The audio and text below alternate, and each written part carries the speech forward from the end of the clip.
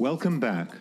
I'm Peter Wood, and I'm the author of Mud Between Your Toes, a Rhodesian Farm, which is a memoir about my life growing up in Zimbabwe, or formerly Rhodesia, in the 1960s and 70s. This is a podcast about family, independence, loss, and above all, identity.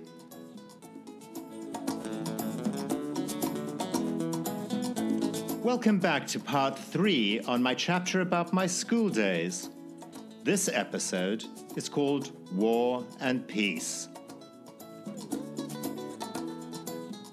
It was hard to forget that there was a war going on. During an exceptionally cold midwinter on the 6th of August, 1977, several bombs rocked Salisbury, killing scores of innocent people. The first went off at Woolworths, the second at a train station, and the third in the parkade near the town centre. These bombs became a fact of life for the next year or so. On one notorious day, 7 postbox bombs exploded across the town, culminating in the biggest bang of all on the 12th of December 1978, when the main fuel tank that supplied the city with petrol was blown up. It darkened the sky with an Armageddon-like noxious black smoke for several days. The thundering of the explosions could be heard across the cricket and rugby fields. It may well have been a coincidence, but with the war finally reaching the city, the bullying began in earnest. I don't know, violence begets violence. Boys needed to vent their anger.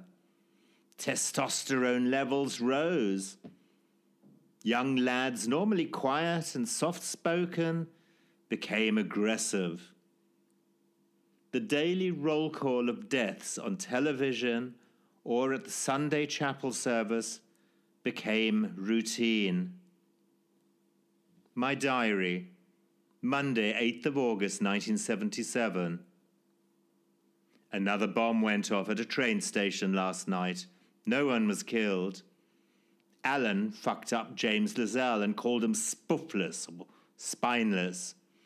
He kicked James in the balls and drew blood everywhere, while James just had to stand there and take it like a man. Not like Alan, who's a coward.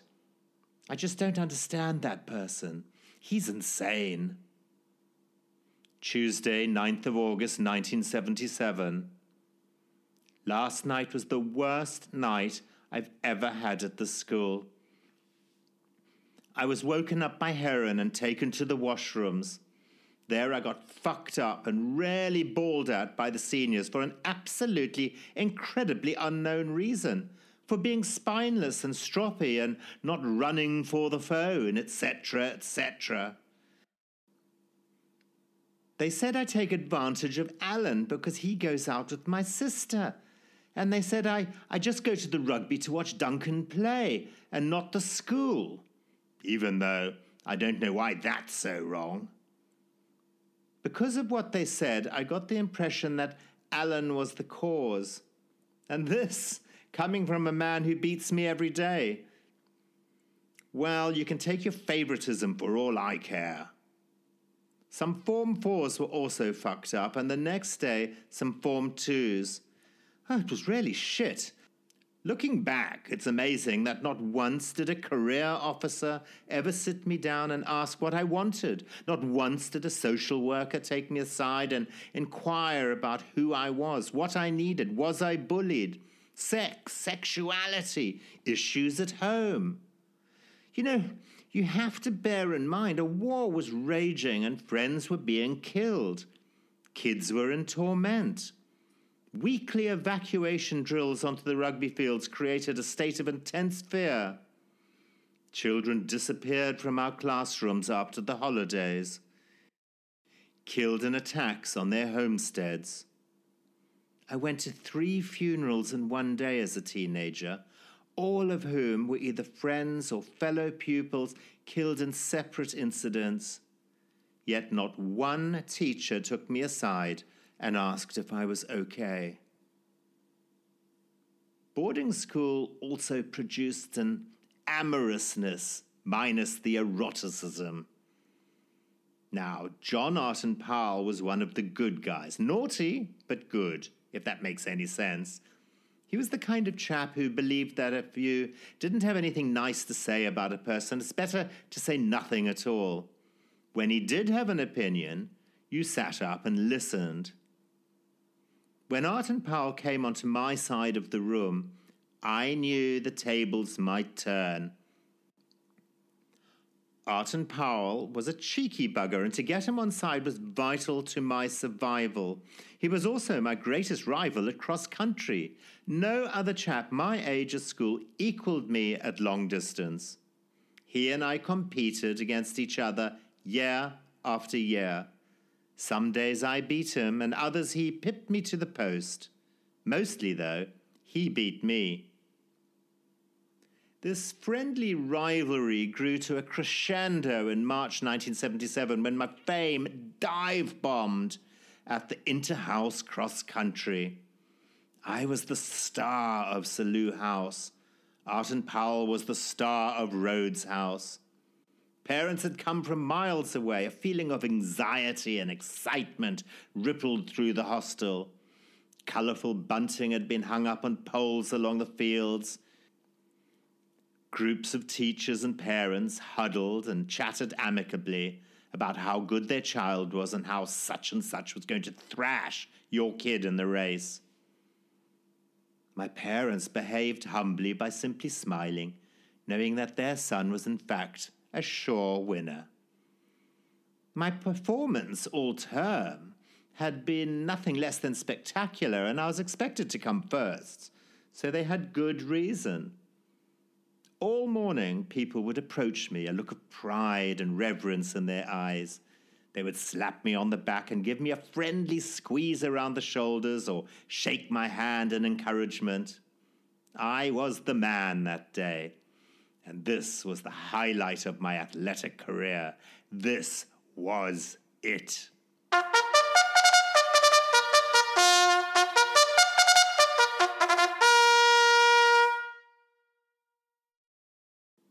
It was a Monday, and Mondays always meant malaria tablets. Absent-mindedly, I took 2 of the quinine pills instead of 1. A disaster. Well, initially things went well. Arton Powell and I pacing each other at the head of the pack. Nothing was going to beat us that day. We were invincible. The shouting from supporters, the roar of the crowd, the fame was going to my head. On the first lap, I hurdled the gate posts with ease, flew across the water jump, sprinted through the flats, and set the pace for the entire team. But as the poison in the malaria tablets began to take effect, my legs got heavier, my breath shorter. Arton Powell began to pull ahead. Other competitors passed me, some briefly glancing back in surprise. They had never beaten me before, and now Wood was falling back in spectacular fashion. No amount of coaxing or cajoling would help. I eventually crossed the line in 20th place and was greeted by an extremely angry team. Bad luck, old boy. Don't worry, it couldn't be helped. Oh, well, you did your best. All I can say is that Arton Powell also bombed that day and came in somewhere in the teens, and he had no quinine to blame it on. I was the shame of the hostel, and no doubt my family too. For Arton Powell and me, our days of hero status in the cross-country team were over. Yet, this rivalry soon turned into an object of my affectation. Without warning, I found that I was falling in love with my long-time opponent. A terribly confusing, love-struck teenage crush with all its complexities and angst. Of course, I never told anyone, least of all him. That would have been the death of me. Even my diaries of this period were written in some stupid bloody code for fear of being found out. 3.4.2-4.121.3, etc., etc. The first line said, "It's terrible, I know, but I love Arton Powell." Oh, it was sad. Page after page, hardly rocket science for Bletchley Park, but it took me forever to decode that wretched diary, and the results were, well, they were eye-wateringly pathetic. Poor Arton Powell. I hope to God he never had an inkling, and I apologize here and now. It would have killed him. Well, it would have killed me too. Most kids face boyhood crushes, but mine were deeper, and my frustration was extreme.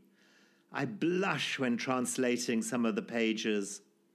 Decoded, the messages are, well, they're completely normal for a growing lad, I think. Monday, 26th of March, 1979. I have said nothing like this before, but I want to sleep with him. I absolutely love him. I know it's absurd.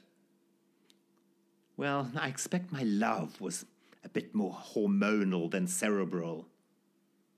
The diary again.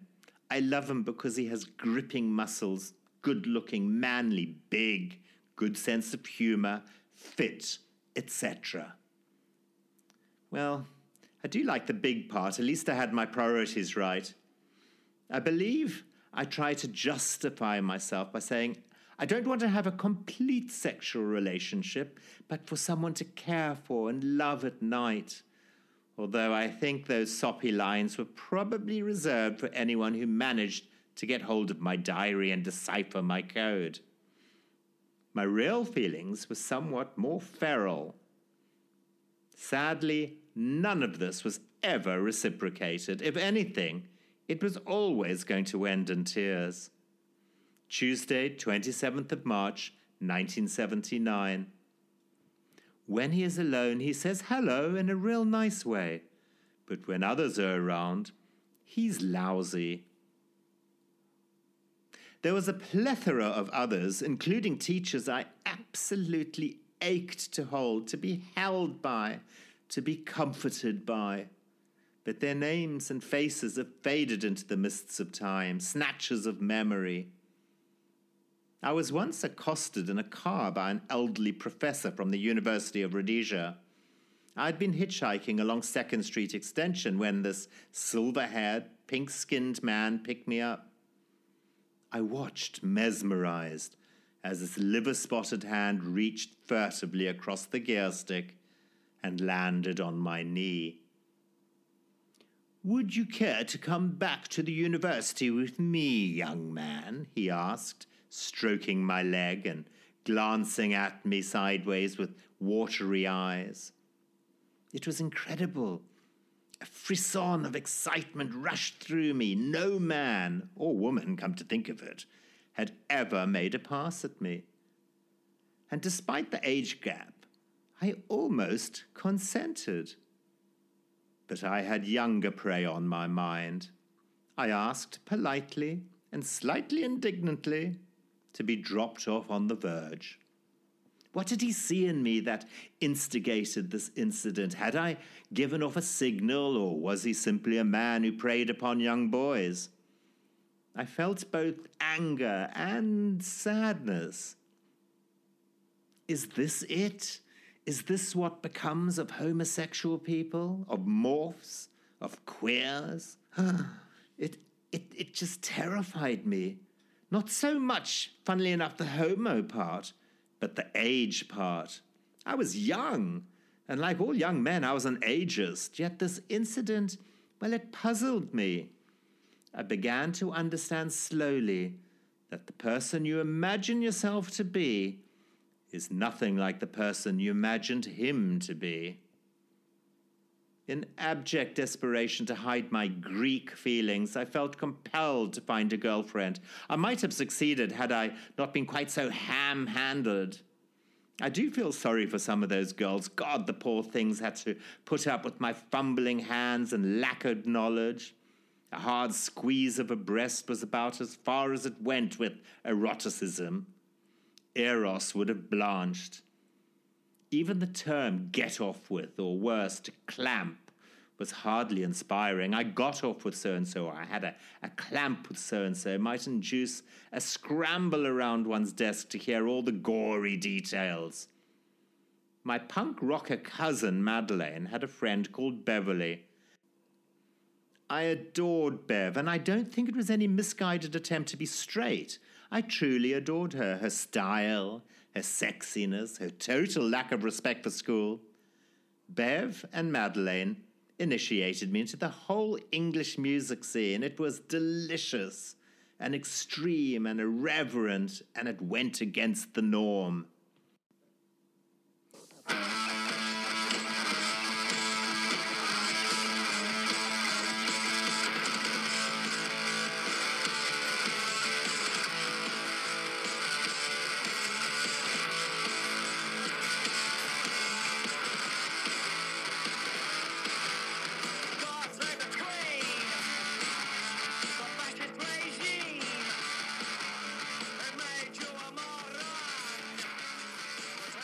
Through those two girls, I learnt about the Boomtown Rats and Bow Wow Wow.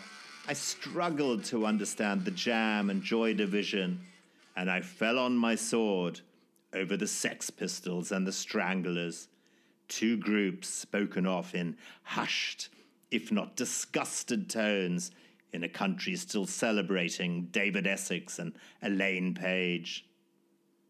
Madeleine and Bev hung out with the Dragons, who frequented Spaniard's T-Bone Disco.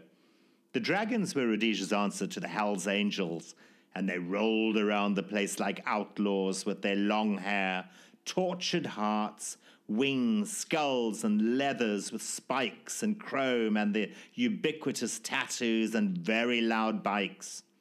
It was hardly punk, but it was the next best thing. And there I was trying my best to blend in. My determination to get Bev into bed and my sycophantic efforts to ingratiate myself with her biker friends eventually led to me designing their gang logo, a motorbike with fangs, wings, snake's tail, and a forked tongue. Not my style, I might add, but certainly the highlight of my commercial art career, which began at 11 years old when I won the Air Rhodesia poster competition. Flying is our business, we will make it your pleasure. I like to believe that there are men and women out there with winged monsters inked onto their boobs. Try as I might, my heterosexual mating game was simply not up to par. Harleys and Yamahas won the day.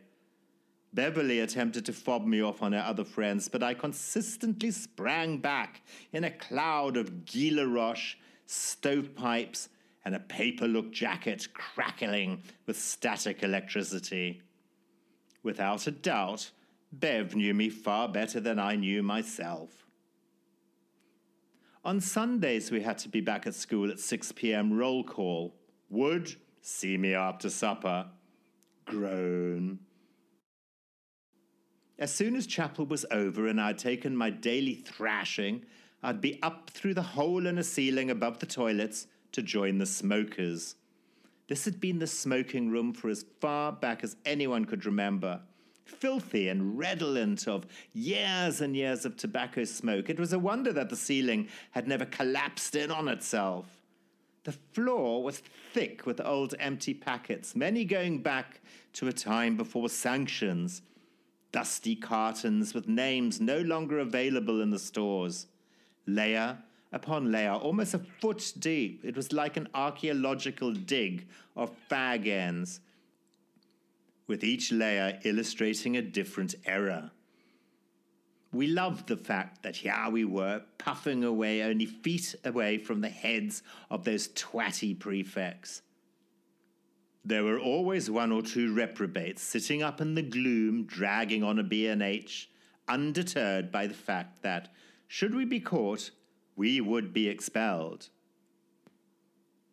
Occasionally, on beautiful evenings, we would lug a foam mattress up to the roof and lie out gazing at the Milky Way and the Southern Cross, quite oblivious to the fatal drop just inches away. During those years at Prince Edward, the amount of alcohol consumed was alarming, even by today's binge-drinking standards. I'm left in awe of our intrepid ways of bunking out, getting utterly smashed, and back at school the next day. It appears that no adults took control. Clearly, those prefects were absolutely clueless. So, inevitably, my truancy, smoking, tobacco, I hasten to add, lack of concentration in ghastly subjects such as physics, chem, and maths, not to mention the demise of my cross-country career, all led me down the grey gravel path to Headmaster Raymond Suttle's office, where he sat me down and quietly, if not firmly, advised me that my days were over at Prince Edward School. Are you aware that there are 500 black kids out there clamoring to get into the school? And did you not think another year at school is simply a waste of time for me, for the teachers, and indeed for you? And are you aware that doing A-level arts or English literature will not get you anywhere in life? Well, he had a point, I suppose. Let us be perfectly frank, Mr. Wood. Think long and hard about what I've just told you. You are no longer wanted here at Prince Edward School. I thought hard, but not long. I departed immediately. It was February. I had successfully completed my matriculation the previous term and was into my first 2 weeks of the A-level year. To be honest, I was rather flattered that he even knew who I was. In the past 5 years, I had not said one word to the man, never been into his office, never been congratulated for my excellent running. Hell, I'd never even been reprimanded by the man. His wife knew me better than he did. She was in charge of the costumes for the Pirates of Penzance and had many a conversation over the Singer sewing machine with my grandmother. And now, here he was defining my life and paving the way to a very uncertain future. With the stroke of a pen, I was out, just 17 years old. No testimonial to prove my existence over the past few years, no turning back. That day, my friend Spike and I walked down to the recruitment office and immediately enrolled in the army. Spike, who had a future, who was actually bright and was clever enough to pass his A-levels, was there, willing to join the army with me, to throw it all away. I, of course, had little to lose. He was a loyal friend, that boy. I had no choice. My childhood ended that day.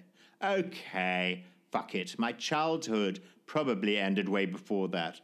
But there was still a war raging, and if academia did not need me, then maybe the military did. Wisely, Spike walked away, back to school. I was in a state of shock. Anti-establishment I may have been, but I was, by any other standard, still a good kid. Well, I thought I was. My closely kept secret was, to my knowledge, still a secret. From henceforth, it would all be about survival. I'd been cut adrift. I was being weaned earlier than the rest of the pups, and like a runt sucking the hind tit, I was thrown to the lions. And in the spirit of the times, I took it on the chin. I laughed. I rejoiced. I brazenly smoked a pack of Madison in front of the prefects. I had a castle lager with my mates. Fuck them, I shouted from the stands. I'm joining the army. I'll show those pricks. I adored the limelight momentarily, the sudden adoration of my peers as they saw me in a different light for the first time. Yet, beneath the surface, I was in a total fucking panic. The country may have been going through change according to the suits in Parliament, but the war was still full on. The euphoria drained from me. I finally understood that I had made a momentous decision that would change my life forever. All I could think was, at last, my dad will understand. Despite my nerves, I felt stronger than I had ever felt in my life. I felt in control at last. My life was mine and mine alone. Those bullies at school who had made my life hell, they were already a distant memory. I was not doing this for them, and they played no part in my future. Prior to my dismissal from school, on the 27th of February 1980, the first black boy in the history of Prince Edward became a boarder at Selous House. My diary. Old Kingsley Mbeya has arrived at the hostel. I wonder what he's like. Kingsley Mbeya, what a great name. The final entry in my diary reads, "That Kingsley bloke seems okay. He's not being entirely ignored, which is the main thing." With Kingsley came the relaxation of rules, Wart's retirement, the removal of initiation for youngsters, and the end of an era. As for Mbeya, he certainly seemed to have fared better than I. Well, that's about it. Thank you so much for listening to me, and remember, you can tune into my new episodes of Mud Between Your Toes via iTunes, Google Play Music, Stitcher, Blueberry, and Pocket Casts. Don't forget, you can always buy a copy of my book on both Amazon and Kindle. And I also welcome comments by email on mudbetweenyourtoes@gmail.com. If you want to get involved and you have a good story to tell about those years in Rhodesia, and if you're brave enough to be interviewed for Mud Between Your Toes, feel free to write to me. Goodbye.